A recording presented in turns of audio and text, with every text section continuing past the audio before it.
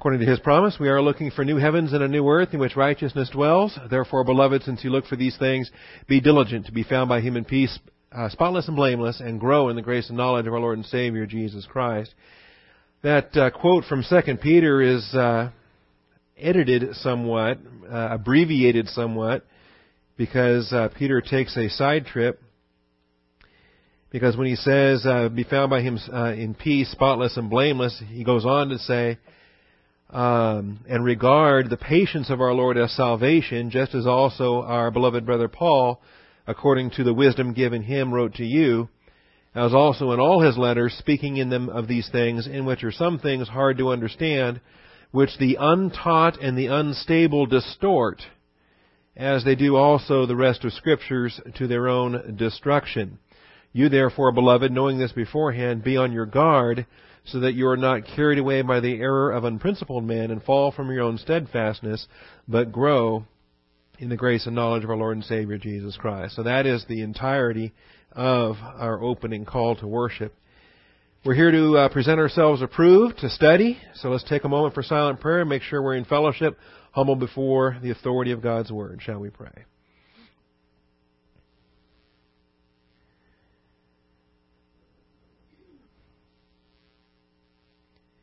Almighty Father, we thank You this morning for the privilege and blessing that it is to assemble together. And Father, I just want to thank You also for the pastors and churches that we prayed for this morning across this country, and just for the privilege it is to be able to come alongside and lift them up and support them and strengthen them.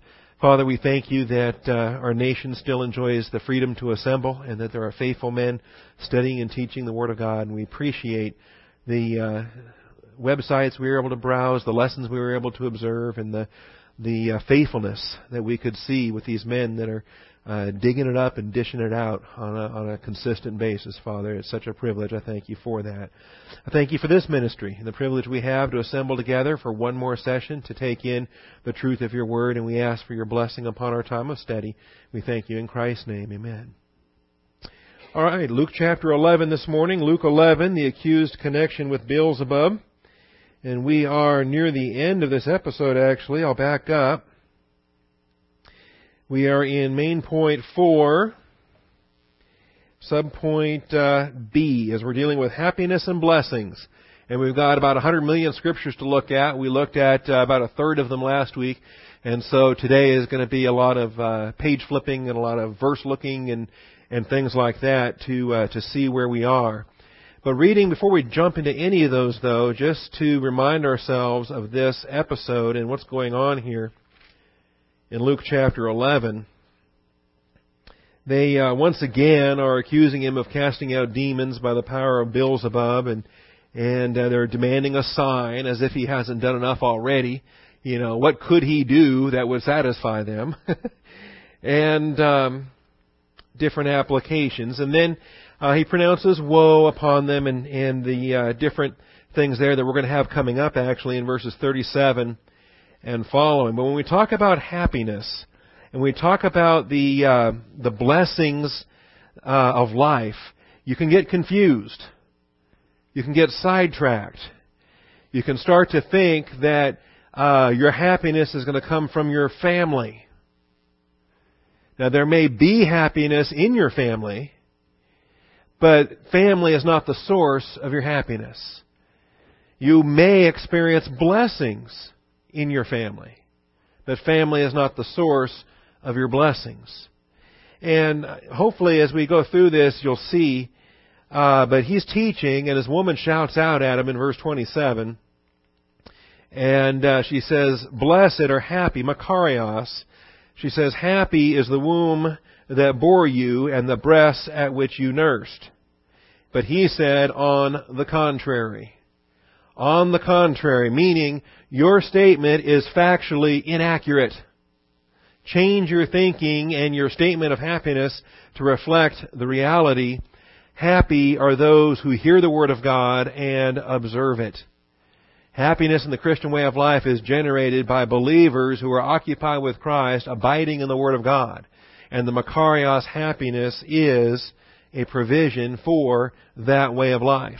You could have the finest family on earth, very proper, very moral, very respected in the community, very affluent, well-to-do in finances and social standing, with a wonderful home in a highly rated neighborhood, without any kind of happiness, without any Makarios happiness or any kind of joy or fruit of the Spirit, any of those earthly things. And then, of course, the corollary, or the contrast to that, you could be as poor as 6 church mice put together and in a tiny little house with no running water and no electricity and just as full of Makarios as the Lord can provide, because it comes down to our occupation with Christ and our identification with His Word. Now, the vocabulary we gave a couple weeks ago or last week, I'd have to back up. Let me see. The terms, they are interrelated and inseparable. When we talk about happiness, we're talking about the Makarios family. The most common term is Makarios as an adjective for happy, but it does have a verb form, makarizo, and it has a noun form, makarismos. That's the family of terms that we're looking at in these passages we're studying. In the Old Testament, the term is Asher, or Ashereh, Esher.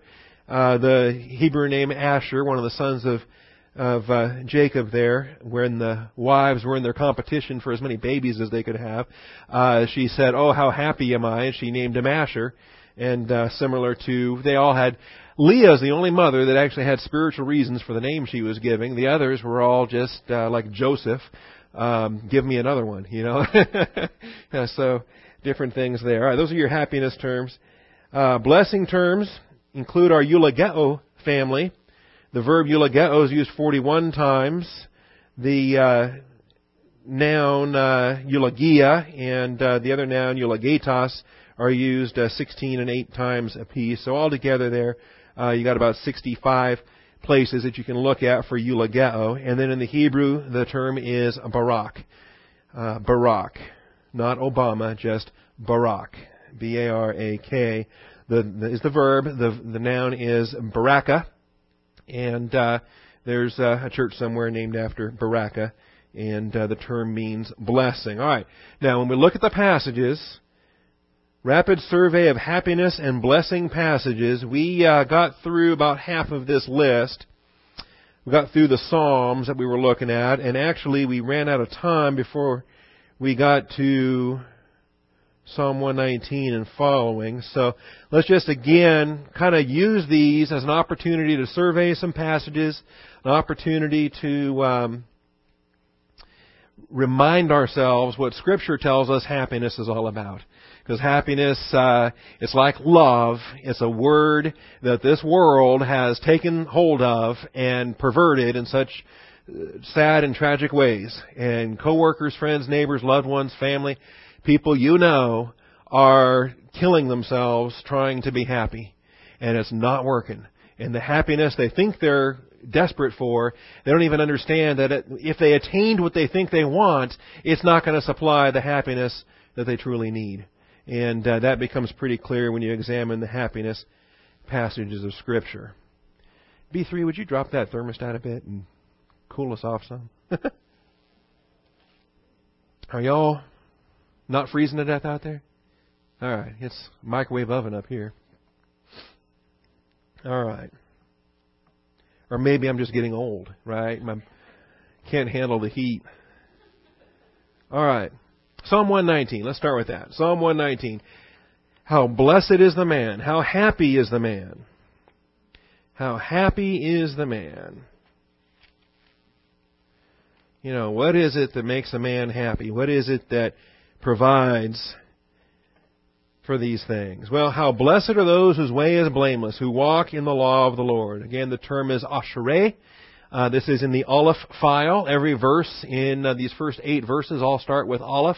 And so both verse 1 and verse 2 start with the ashereh of happy. By the way, it's the identical expression that the whole book of Psalms starts with in Psalm 1, with how blessed is the man who does not sit in the seat of the wicked or in the counsel of the ungodly. That's one I know we touched last week. How blessed is the man who does not walk in the counsel of the wicked, nor stand in the path of sinners, nor sit in the seat of scoffers, but his delight is in the law of the Lord. That's the theme that we have here as well in Psalm 119. This young man, whoever this psalmist was so impacted by the Psalms of David. In fact, many people think this was one of David's Psalms. I think it was a young man who was saturated with Davidic Scripture. And he was so saturated with Davidic Scripture that it influenced him in the Scripture that he composed through the inspiration of the Holy Spirit and the writing of the Word of God. So how blessed, how happy are those whose way is blameless, who walk in the law of the Lord. How happy are those who observe His testimonies, who seek Him with all their heart. Notice nowhere in verse 1 and 2 do we have career, income, social status, family, any of that. Circumstances and details of life are irrelevant to these applications of Makarios happiness or Ashereh happiness. And that's what we're observing here. All right, and then goes on to the way that they live, which ideally is the way we all want to live through this first strophe. How about back to Psalm 127? Our next happiness passage, our next Ashereh passage. One that we want to pay attention to because we're told, unless the Lord builds the house, they labor in vain who build it. Just substitute the word church. All right, Bible church on Cross Park Drive. Well, if the Lord's not doing it, we can't. And we're wrong if we're trying to violate His will. We're wrong if we're trying to depart from what it is He would have for us to do. It goes on and addresses family matters. Children are a gift from the Lord. The fruit of the womb is a reward. Like arrows in the hand of a warrior, so are the children of one's youth. How happy is the man whose quiver is full of them. Now, this could be part of the thinking behind the woman that shows up in Luke 11 and says, happy is the womb that bore you and the breast at which you nursed and so forth, in terms of placing Makarios happiness or Ashereh happiness into a family context. Look closer, though, when you observe this. It's not just simply the fact of having children. It's having children in the context of raising them in the nurture and the admonition of the Lord. Children are a gift of the Lord. The fruit of the womb is a reward. Notice also why are these children compared to arrows? Seems rather violent. Seems rather, why don't you say, like flowers in the hands of a florist. How blessed is the man whose bouquet is abundant. No, it's a military metaphor that's a use here. What do you use arrows for? Why is it that you want your arrows to be at hand, you want them to be ready, you want them to be sharp, and you're not going to hang on to arrows forever, are you? The last thing in the world you want to do is at the end of a battle end up being dead because your arrows are still in your quiver. Or dead because your bullets are still in your magazine and you have failed to send the ammunition down range. I mean, ammunition in hand is great, but the purpose is firing it out. And different aspects there. We want to be training up our children in the nurture and admonition of the Lord so that they are sharp, they are straight arrows, they are prepared to fly well, they're prepared to reach their targets, they're prepared to arrive at their intended destination. And all too often, the whole idea that children are for their own sake or for the sake of having them, goodness. Unbelievers can have children. They have them all the time. Sometimes they have them in great quantities. But not the having, it's the doing. What are you doing with these children? Are you training them up? They're a blessing from the Lord. Are we redeeming the blessing according to what He's designed it to be? So, anyway, there's application to be made here in a family context. But since this is let me underline it, rapid survey, I won't spend the whole hour on Psalm 127. All right, Psalm 128. Next psalm down. Psalm 128, verses 1 and 2. Happy is everyone who fears the Lord, who walks in His ways.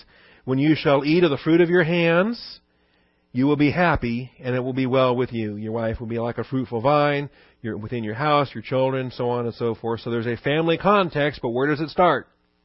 It starts with fearing the Lord, walking in His ways. That's the context. Don't put it backwards. Don't say, well, wife and children are supposed to make me happy, and then if the home life's okay, then we can go to church, and so forth. That's backwards.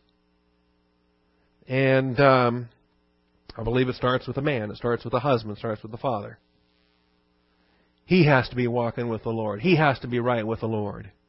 He needs to be growing under the teaching ministry of a pastor-teacher. When I've examined different aspects of the will of God for your pastor-teacher, I've started to become more and more convinced. Of course, every believer is gifted. Every believer has a part in the body that they're designed where they fit uniquely, where they fit to contribute to the needs of the saints, and so forth. But it's the man that's accountable.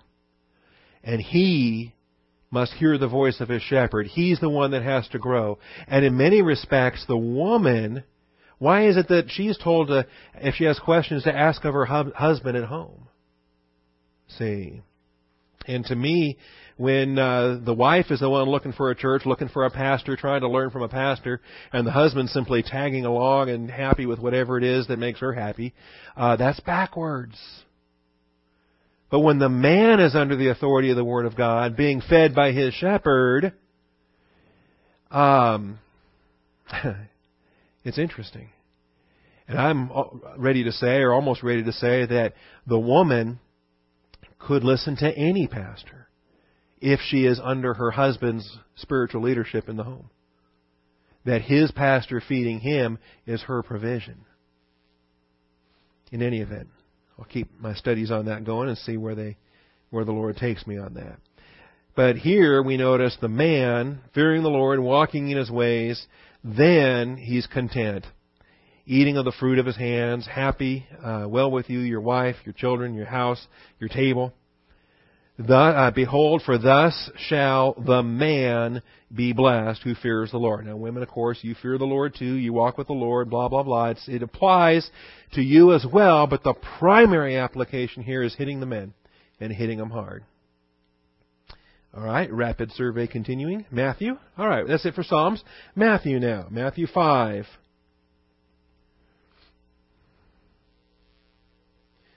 It's interesting, when you get to the Gospels, and you're looking at the Jewish people, you're talking about a nation under foreign occupation. Jewish people and the Jewish nation under the bondage of Rome. And circumstances and details of life that ideally you and I will never have to endure. But if we do we have the doctrine to handle it? If we find ourselves in our nation and our country under foreign domination, how are we going to handle our Christian way of life?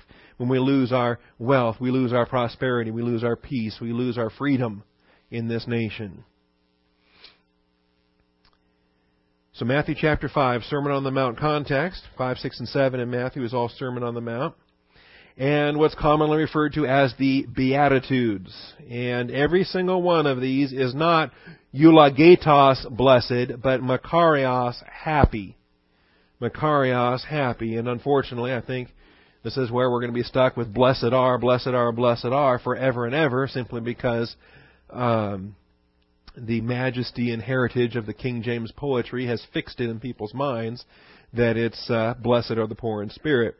No, it's happy are the poor in spirit, for theirs is the kingdom of heaven. Happy are those who mourn, for they shall be comforted. Happy are the gentle, for they shall inherit the earth. Every single one of these statements is a makarios statement for your inner happiness. The sole capacity of happiness internally, regardless of what the external circumstances may be. This is the sole capacity for happiness. Internal happiness. And it doesn't matter what's going on outside. Even if you're mourning externally, there is still a portion of your soul that can be happy through the mourning, through the grief. Happy are those who hunger and thirst for righteousness, for they shall be satisfied. You know, I think I pray over this verse so much Because it seems to me that a fair number of our visitors that walk in here on a Sunday, just any given Sunday, and any random visitors that happen to be passing through, I'm finding more and more that they're looking for a church, they're looking for something, and they don't know. They don't even know what they're looking for, but they're hungry. And this is a passage, I think, that addresses that, hungering and thirsting after righteousness. And there is a provision of Makarios for that hunger, for that appetite. They shall be satisfied. Happy are the merciful, for they shall receive mercy. Happy are the pure in heart, for they shall see God. Happy are the peacemakers, for they shall be called sons of God. Happy are those who have been persecuted for the sake of righteousness, for theirs is the kingdom of heaven. And I wonder if we're going to have these days coming up. You know, a little bit of opposition and conflict and things that we're encountering in the conflicts and things. We can't properly call them persecution. They're nuisance items at the moment. They can grow to persecution down the road if they get emboldened for how freely they can discriminate against Christianity and so forth. And then, what I love, everything in 3 through 10 is all third person. These guys, those guys, these other guys, these guys, these guys. But then in verse 11 it gets personal. Did you notice that? Because it says, happy are you.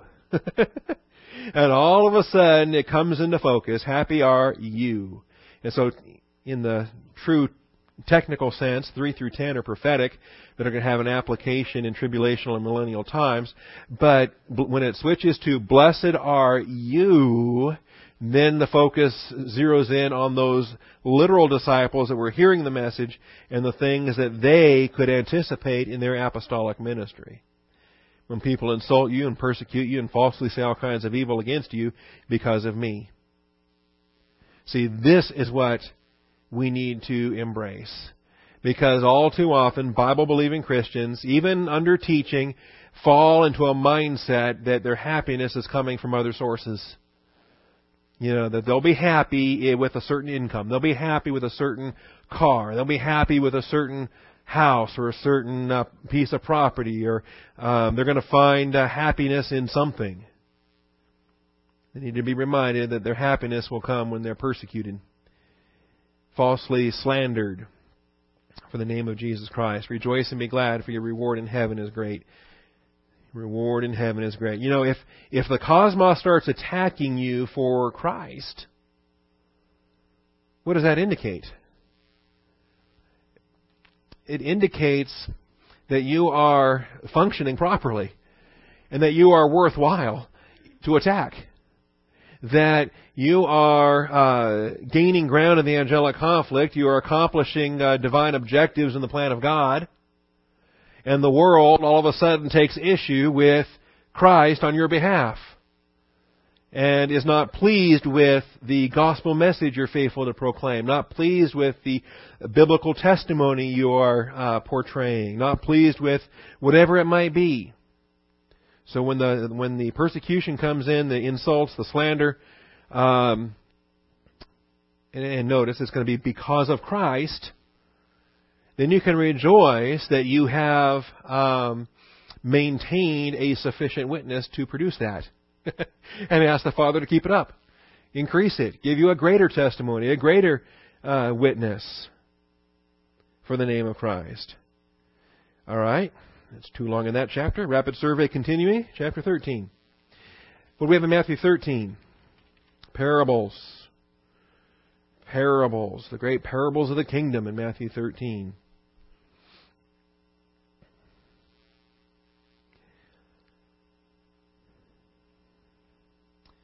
And the statement that Jesus makes, even though, because they were asking, well, why do you speak to them in parables? Well, to you it has been granted to know the mysteries of the kingdom of heaven, verse 11. But to them it has not been granted. They are the brood of vipers serving the adversary. They are the religious leaders of their day, so caught up in the power of their own religion that they're not pursuing the kingdom of God. They're making disciples, but they're not disciples of Jesus Christ. They are twice as much sons of hell as they are, the disciples that they're making. And this false religious system is just tragic. But it's not unexpected, and it's not thwarting the plan of God. He says in this case, prophecies being fulfilled, and he quotes Isaiah there in between verses 14 and 15. And then he says in verse 16, "Blessed are your eyes, happy are your eyes because they see, and your ears because they hear." Again, it goes back to what Jesus said. He said, "Au contrary, those who hear the word of the Lord and do it, and keep it." The privilege we have to be in a lampstand where the Word of God is taught. Goodness. And particularly as we pray for these churches across the country, and more of them are shutting down. Grace Chapel in Kirkland, Washington has been without a pastor 4 years. And now they're diminished to almost nothing. I think Graham and Shirley Hutchison and 3 other families is all that's left. So, lampstand's still here, lights are on, doors open, heat's running. Say thank you, Father. The Word of God stays being taught. All right, rapid survey continues. Chapter 16, verse 17. Peter gets blessed for being the first pope. Oh, okay. No, not really. "Who do you say that I am?" Simon Peter said, "You are the Christ, Son of the living God." And Jesus said to him, "Happy are you, Simon Bar-Jonah." Why? Everything we keep saying. He's hearing the Word of God. He's understanding it. He's making application. "Because flesh and blood did not reveal this to you, but my Father who is in heaven."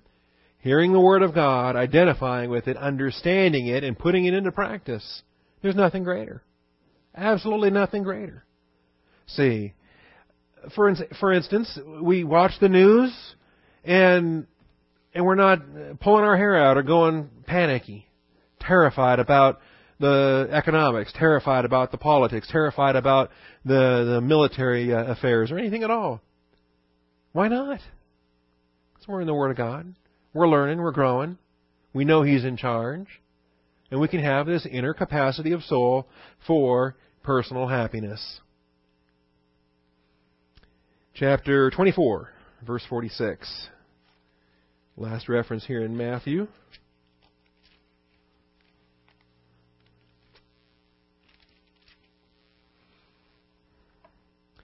"Who is the faithful," verse 45 says, "Who then is the faithful and sensible slave whom his master put in charge of his household to give them their food at the proper time?" Now recognize, of course, that this has an application in the tribulation, the stewardship of Israel, but we are a stewardship. We are in charge of a household currently. So let's draw our own application here if we want to be a faithful and sensible slave. Remember, we're free in Christ, but we're Christ's slave. And happy is the slave whom his master finds so doing when he comes. If you're engaged in your priestly function, your ambassador function, and your soldier function of your priesthood, when the trumpet sounds, you're going to be happy about that. But if you're carnal, out of fellowship, walking in darkness, not only failing to function in those realms, but actually working on the other side, in your priestly function, ambassador function, and soldier function, when the trumpet sounds, how happy are you going to be? Right? In fact, 1 John 2 speaks of a shame. A shame. Shrinking away in shame. It is coming like, oh, not now. Oh, goodness. Can you imagine? And then in the twinkling of an eye, that's over because you're transformed. You're yanked up and giving an answer for why you were carnal when He sounded the trumpet and came to snatch you up. Truly I say to you, He will put him in charge of all his possessions. Remember, eternal consequences for temporal faithfulness. All eternity is being weighed in the temporal life that we are functioning here in time. All right, now when we get to Luke, a lot of this will be, well, there were a lot of redundant passages in Mark, Luke, and John, but I tried to trim out the redundancy and get some unique applications. So in Luke 1, again we have happiness, and I wanted to include these because this is what the Mariolatry that was in focus here in Luke 11, where whoever this woman was wanted to praise the happiness of Mary's womb and breasts. Luke 1, in Elizabeth's song, she's pregnant, Mary's pregnant. You got a couple of pregnant women getting together, and no telling what's going to happen, right? Well, in this case, they have a wonderful time of godly Christian fellowship, and their songs that they sing are inspired by the Holy Spirit and recorded some 30 years later by or more than that, some 50 years later by Luke. And so anyway, she comes in, blessed are you among women, blessed is the fruit of your womb. How has it happened to me that the mother of my Lord would come to me? For behold, when the sound of your greeting reached my ears, the baby leaped in my womb for joy. And blessed, happy, is she who believed that there would be fulfillment of what had been spoken to her by the Lord. Now, focus on that, because that puts Mary's blessings in perspective, puts Mary's happiness in perspective. All right?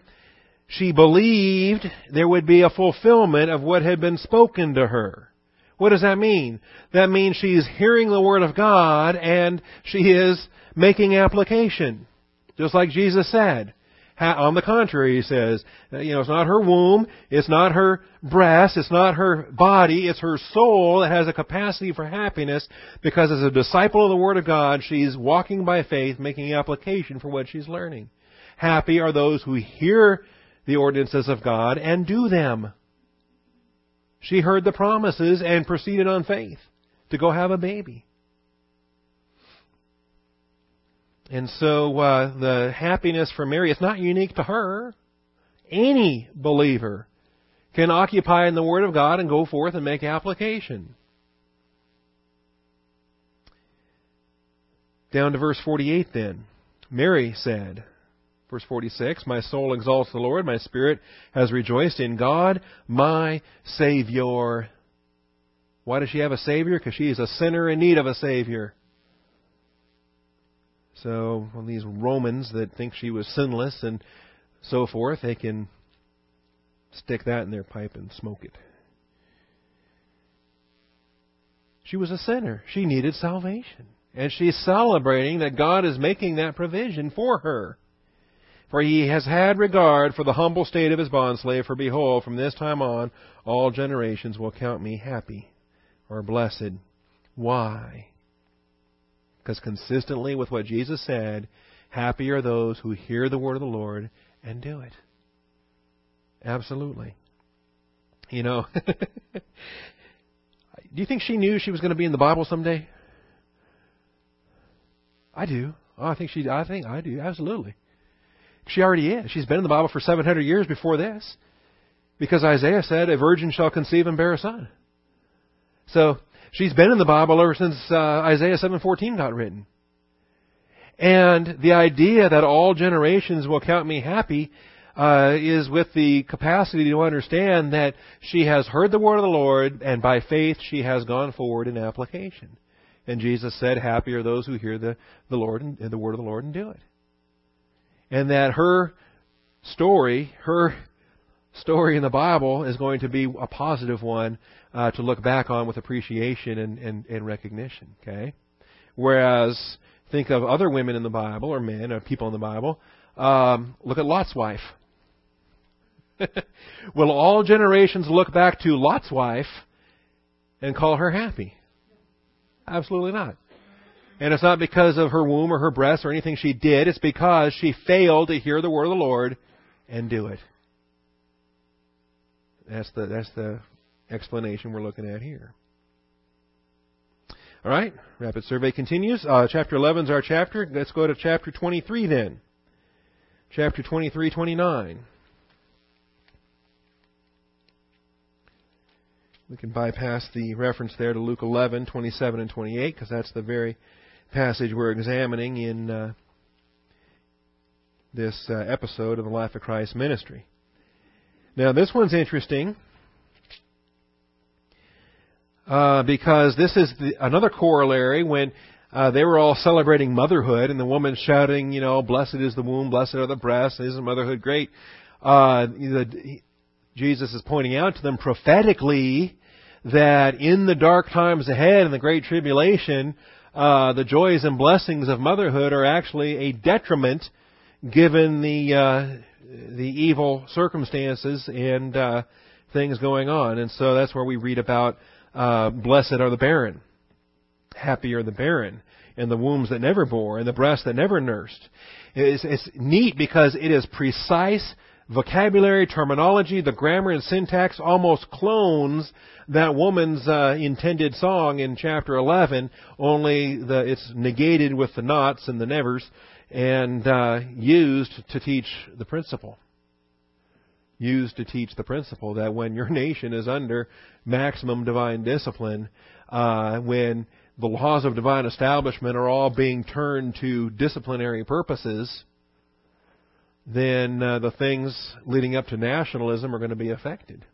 When nationalism is under attack. Remember, volition, marriage, family, nationalism, the laws of divine establishment. So when nationalism is under divine discipline to the point of fifth cycle and destruction of a nation, what does that do for your family life? What does that do for your marriage? What does that even do for volition? When individuality is enslaved, taken off to captivity. All right, so that's Luke. Over in Acts 20:35. I love Acts 20. Acts 20:35. It's an expression we quote all the time, and we don't realize that it's makarios there. It is more makarios to give than to receive. It is more happy to give than to receive. And what's interesting here is Paul is teaching this. He says, remember the words of the Lord Jesus that He Himself said. Do you have a red letter Bible? Are those words red in your Bible? All right. Not every publisher catches on to the fact that Jesus has words outside of Matthew, Mark, Luke, and John. And in particular, this late in the book of Acts, after He ascends in chapter 1, did the Lord say this? When did the Lord say this? It is more blessed to give than to receive. When did He say that? Go ahead and search. Read Matthew, Mark, Luke, and John cover to cover. You're not going to find it. But this is a statement that He made, and He made it apparently repeatedly enough that many people were witnesses to it. Paul was a witness to it. And it's preserved here for us in the canon of Scripture. It is more happy to give than to receive. So think about that passage right there, and 75% of all Americans you know, where, hey, it's all about the getting, right? And you go through the holidays and kids are comparing notes with each other. What did you get? What did you get? What did you get? I never see kids go to the playground or go to wherever and talk about, what did you give? What did you give? What did you give? Hey, did you have a good Christmas? What did you give? I never hear the kids talking about that. Are you happy about giving? Are you happy about the privilege that it is to be Christ-like and Father-like, to be able to be a giver in unconditional, sacrificial, integrity love? That's the impact there in Acts 20:35. Acts 26:2. Another makarios statement. He's happy to be on trial. You know? Isn't this great? I'm under arrest. I get to go to jail. I get to stand trial. So Paul stretched out his hand, proceeded to make his defense. In regard to all the things of which I'm accused by the Jews, I consider myself makarios, fortunate, happy, King Agrippa, that I am about to make my defense for you, before you, today. And he goes on. A happiness there. Now think about it. The conditions Paul's under here, and consider, he's happy because even though he's under arrest, he's on trial, and is standing before a judge. It's an open door opportunity for him to proclaim the gospel. Under what other circumstances would he be invited to have a face-to-face encounter with King Agrippa to present a gospel information to the king? Well, here he is. See, it's like that little slave girl in 2 Kings, and she had the opportunity to have salt and light benefit and blessing and witness to Naaman the Syrian. Well, when else was that Syrian general going to receive the gospel? When else was he going to get divine viewpoint? There's a steward. Remember, Israel was the steward. A little girl, believer, steward, and she had the opportunity to say, you know what?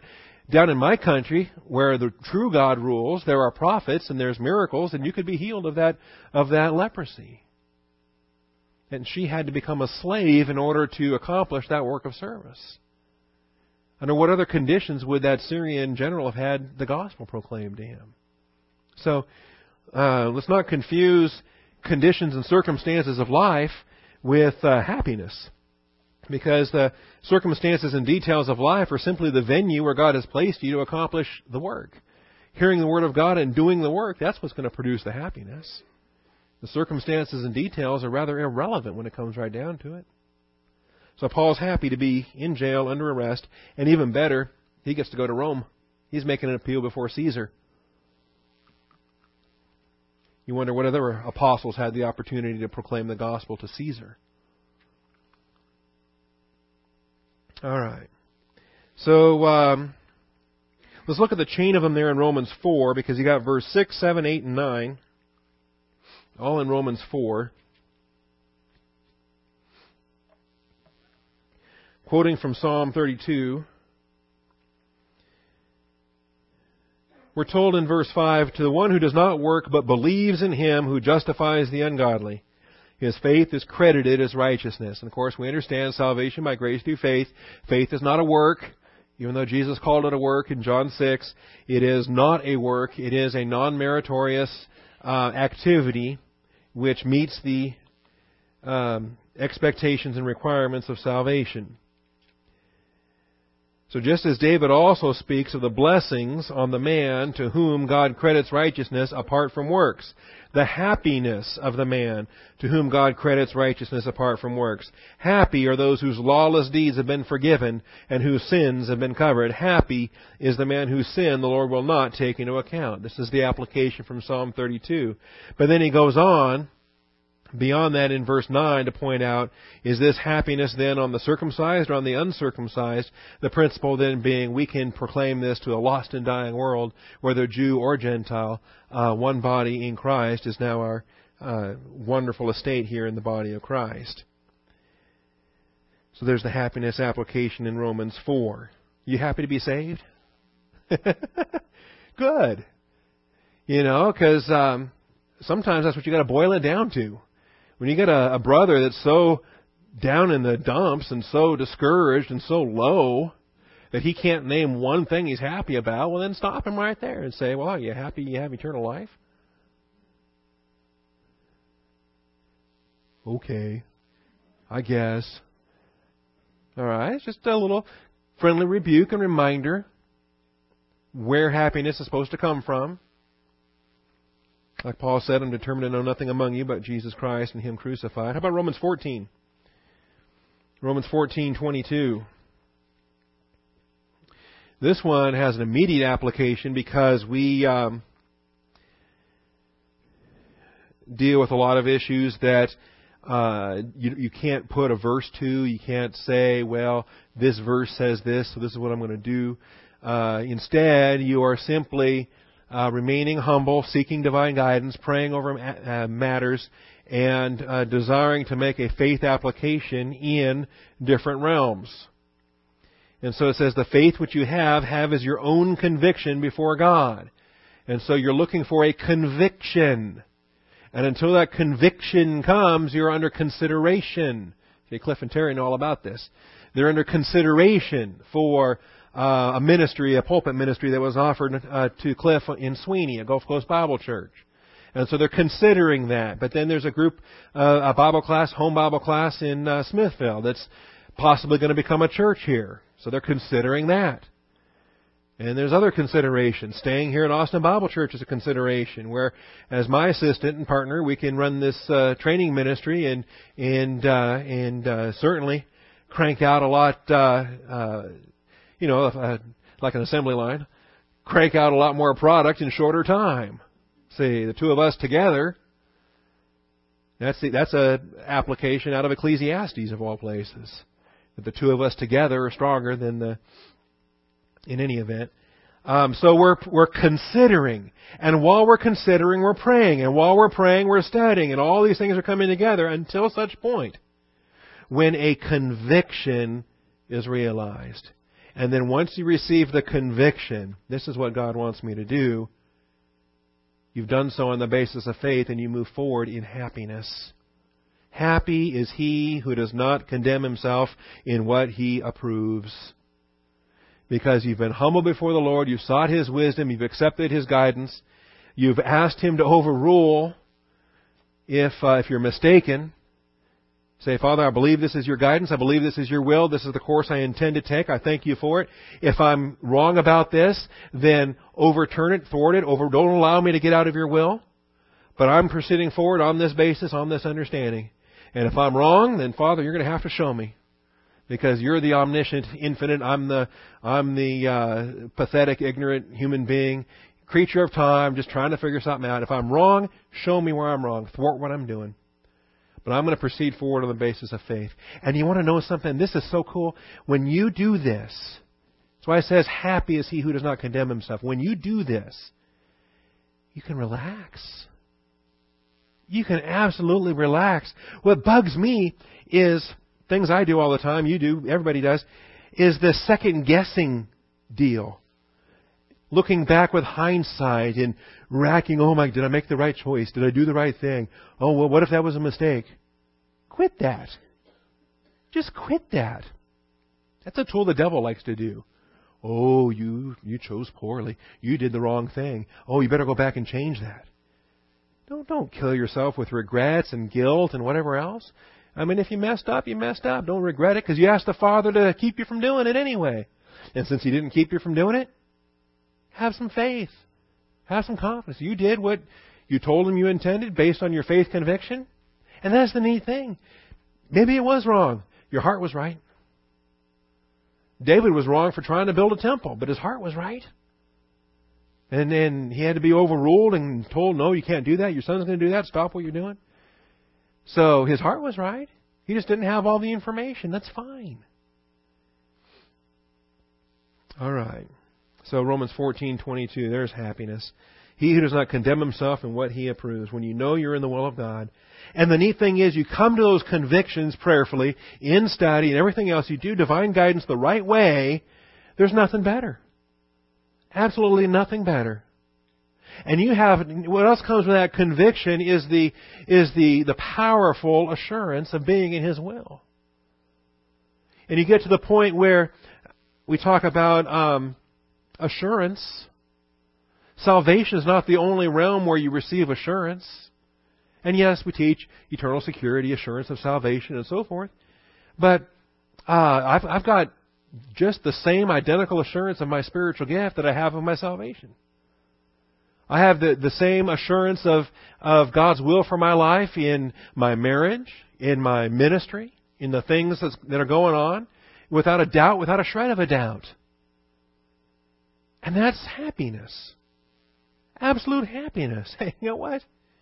I'm where I'm supposed to be, doing what I'm supposed to be doing. So, hey, whatever else happens, God's in charge of that. It doesn't really matter. If I'm where I'm supposed to be, doing what I'm supposed to be doing, everything else is just details, really. He'll take care of those. And you know what a source of makarios that is? And parents, the same thing towards your children. Like it says in 1 John, no greater joy than to see my children walking in the truth. You know what? They're where they're supposed to be. They're doing what they're supposed to be doing. There's a source of joy. If they're not doing what they're supposed to be doing, then there's a prayer trigger. All right? But if they're where they're supposed to be, doing what they're supposed to be doing, you don't care if they're a successful brain surgeon or if they're a struggling, ditch digger. It doesn't really matter in their career and their income or any of those things. None of that matters. If they're what they're supposed to be doing, where they're supposed to be, that's the real issue. Okay. Rapid survey. There are more slides after this slide. These are some fun verses. Titus 2:13. Titus 2:13.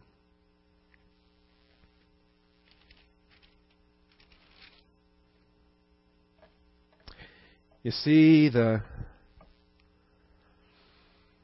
breaks my heart. We're teaching rapture to the teenagers in our teen class, and it just breaks my heart, the churches that have not only abandoned dispensations, but they've abandoned the rapture. And churches that used to teach rapture, not teaching it anymore. And without the rapture, where's your blessed hope? Where's your happy hope? Your Makarios hope? Looking for the Makarios Elpis, the happy hope, and the appearing of the glory of our great God and Savior, Jesus Christ. Daily, we're looking for that trumpet. Disappointed that we woke up this morning. Didn't hear the trumpet last night.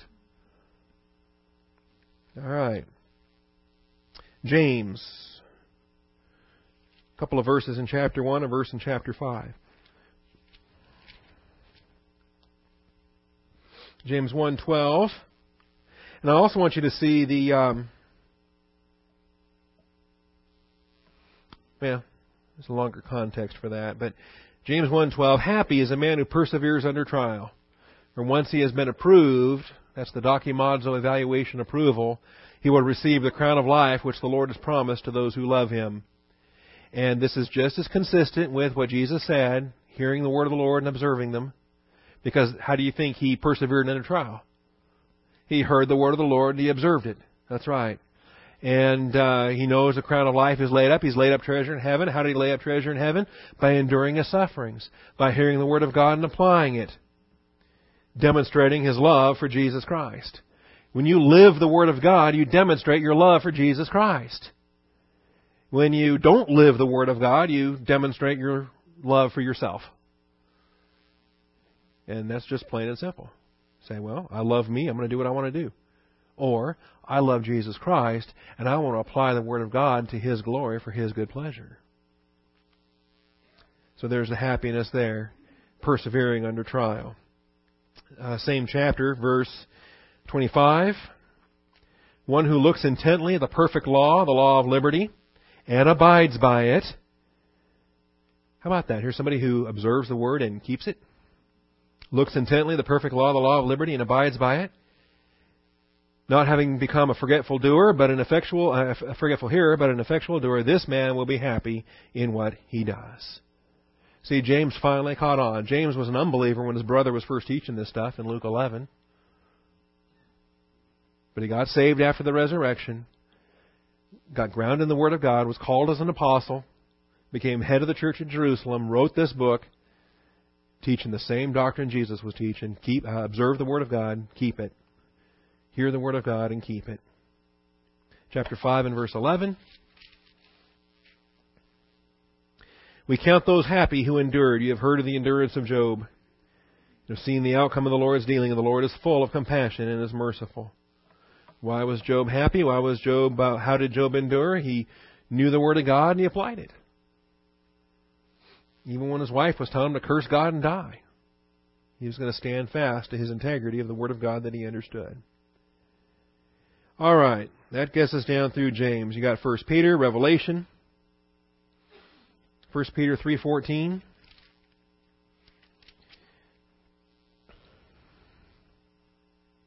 There actually is a lot of teaching in 1 Peter chapter 3. We tend to fixate maybe on the first 7 verses. But there's things beyond that. 1 Peter 3:14. I like verse 13. Who is there to harm you if you prove zealous for what is good? You can't get hurt in Bible class. Not in the bad way. It might hurt in the good way, but proving zealous for what is good, dedicating yourself to the Lord, there's no such thing as too much. Your kids can have too much chocolate, too much soda, too much whatever, too much video games or whatever, right?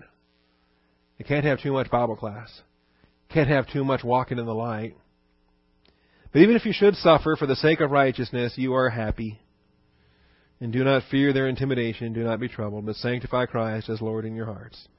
This isn't lordship salvation in order to get saved. This is the experiential sanctification to maintain your inner happiness in the face of all external testing.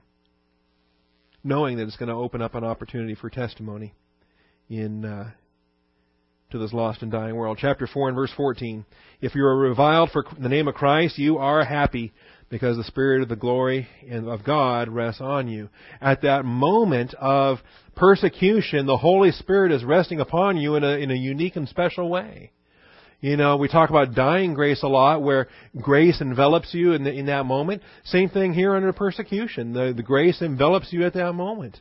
And you're being empowered to endure that persecution for His testimony, for His glory. And then all these references in Revelation. 1:3, 14:13, 16:15, 19:9, 20 verse 6, 22 verse 7, 22 verse 14. Double check that. It might be 21:7. And then 22:14. Normally, if they were both in chapter 22, I would have combined them. All right, Revelation 1:3. We get through these in 3 minutes.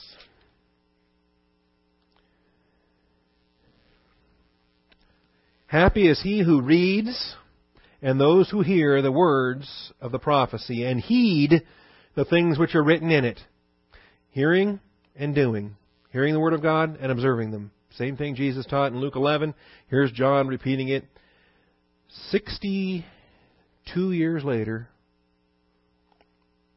Can you remember a Bible class you had 62 years ago? Well, John was under the inspiration of the Holy Spirit here when he... All right.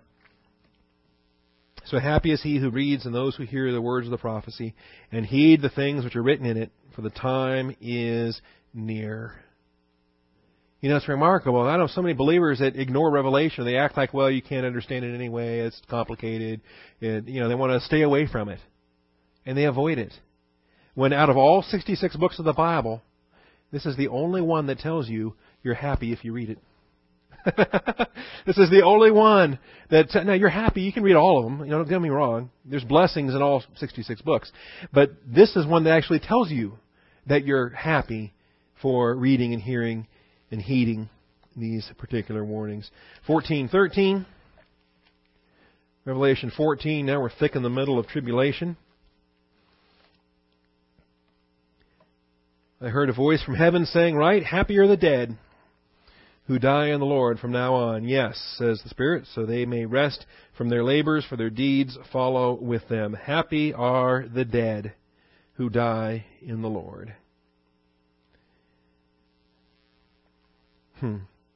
16:15. Behold, I am coming like a thief. Happy is the one who stays awake and keeps his clothes, so that he will not walk about naked and men will not see his shame. That's like the faithful and merciful slave that's found so doing when the Lord returns. Happy is he who is found so doing. You don't want to be caught with your pants down when the Lord returns. Chapter 19 and verse 9. He said to me, "Happy are those who are invited to the marriage supper of the Lamb." He said to me, "These are the true words of God. Happy are those who are invited to the marriage supper of the Lamb." Are you invited? No, you're not. You're the bride. You're giving out the invitations. You're not receiving the invitations. Bugs me to death when people talk about getting their invitation to this. We're issuing the invitations. The bride is not a guest at her own wedding feast. She issues the invitations. Understand the Gentile and Jewish context for those that are invited. 20 and verse 6.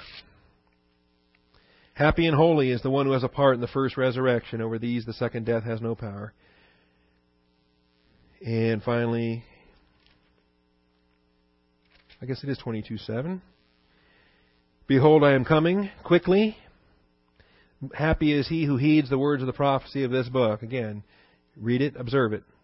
Happiness is promised again and again and again. Happy are those who wash their robes, verse 14, so that they may have the right to the tree of life and may enter by the gates into the city.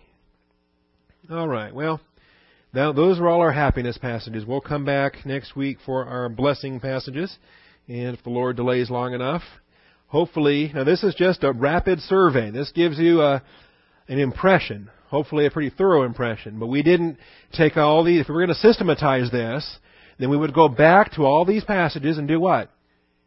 structure them, outline them, put them in a given sequence, put them in a framework whereby we can classify different aspects of happiness. We didn't do any of that. We just gave you a rapid survey of the passages so that you get the overall sense and impression, and you'll note that none of them had anything to do with sports teams, political elections, income, bank balances, or any of that. It has to do with our observance of the Word of God on a daily basis. So, Father, we thank you for the teaching on this day. Thank you for the reminder of where happiness comes from. And I pray, Father, that we might be reflections of that truth as we abide in your Word, as we make application daily, and as we stand in this in the midst of this crooked and perverse generation as children of light. And I pray, Father, that we might do so faithfully for the glory of your Son. And it's in His name that we pray. Amen.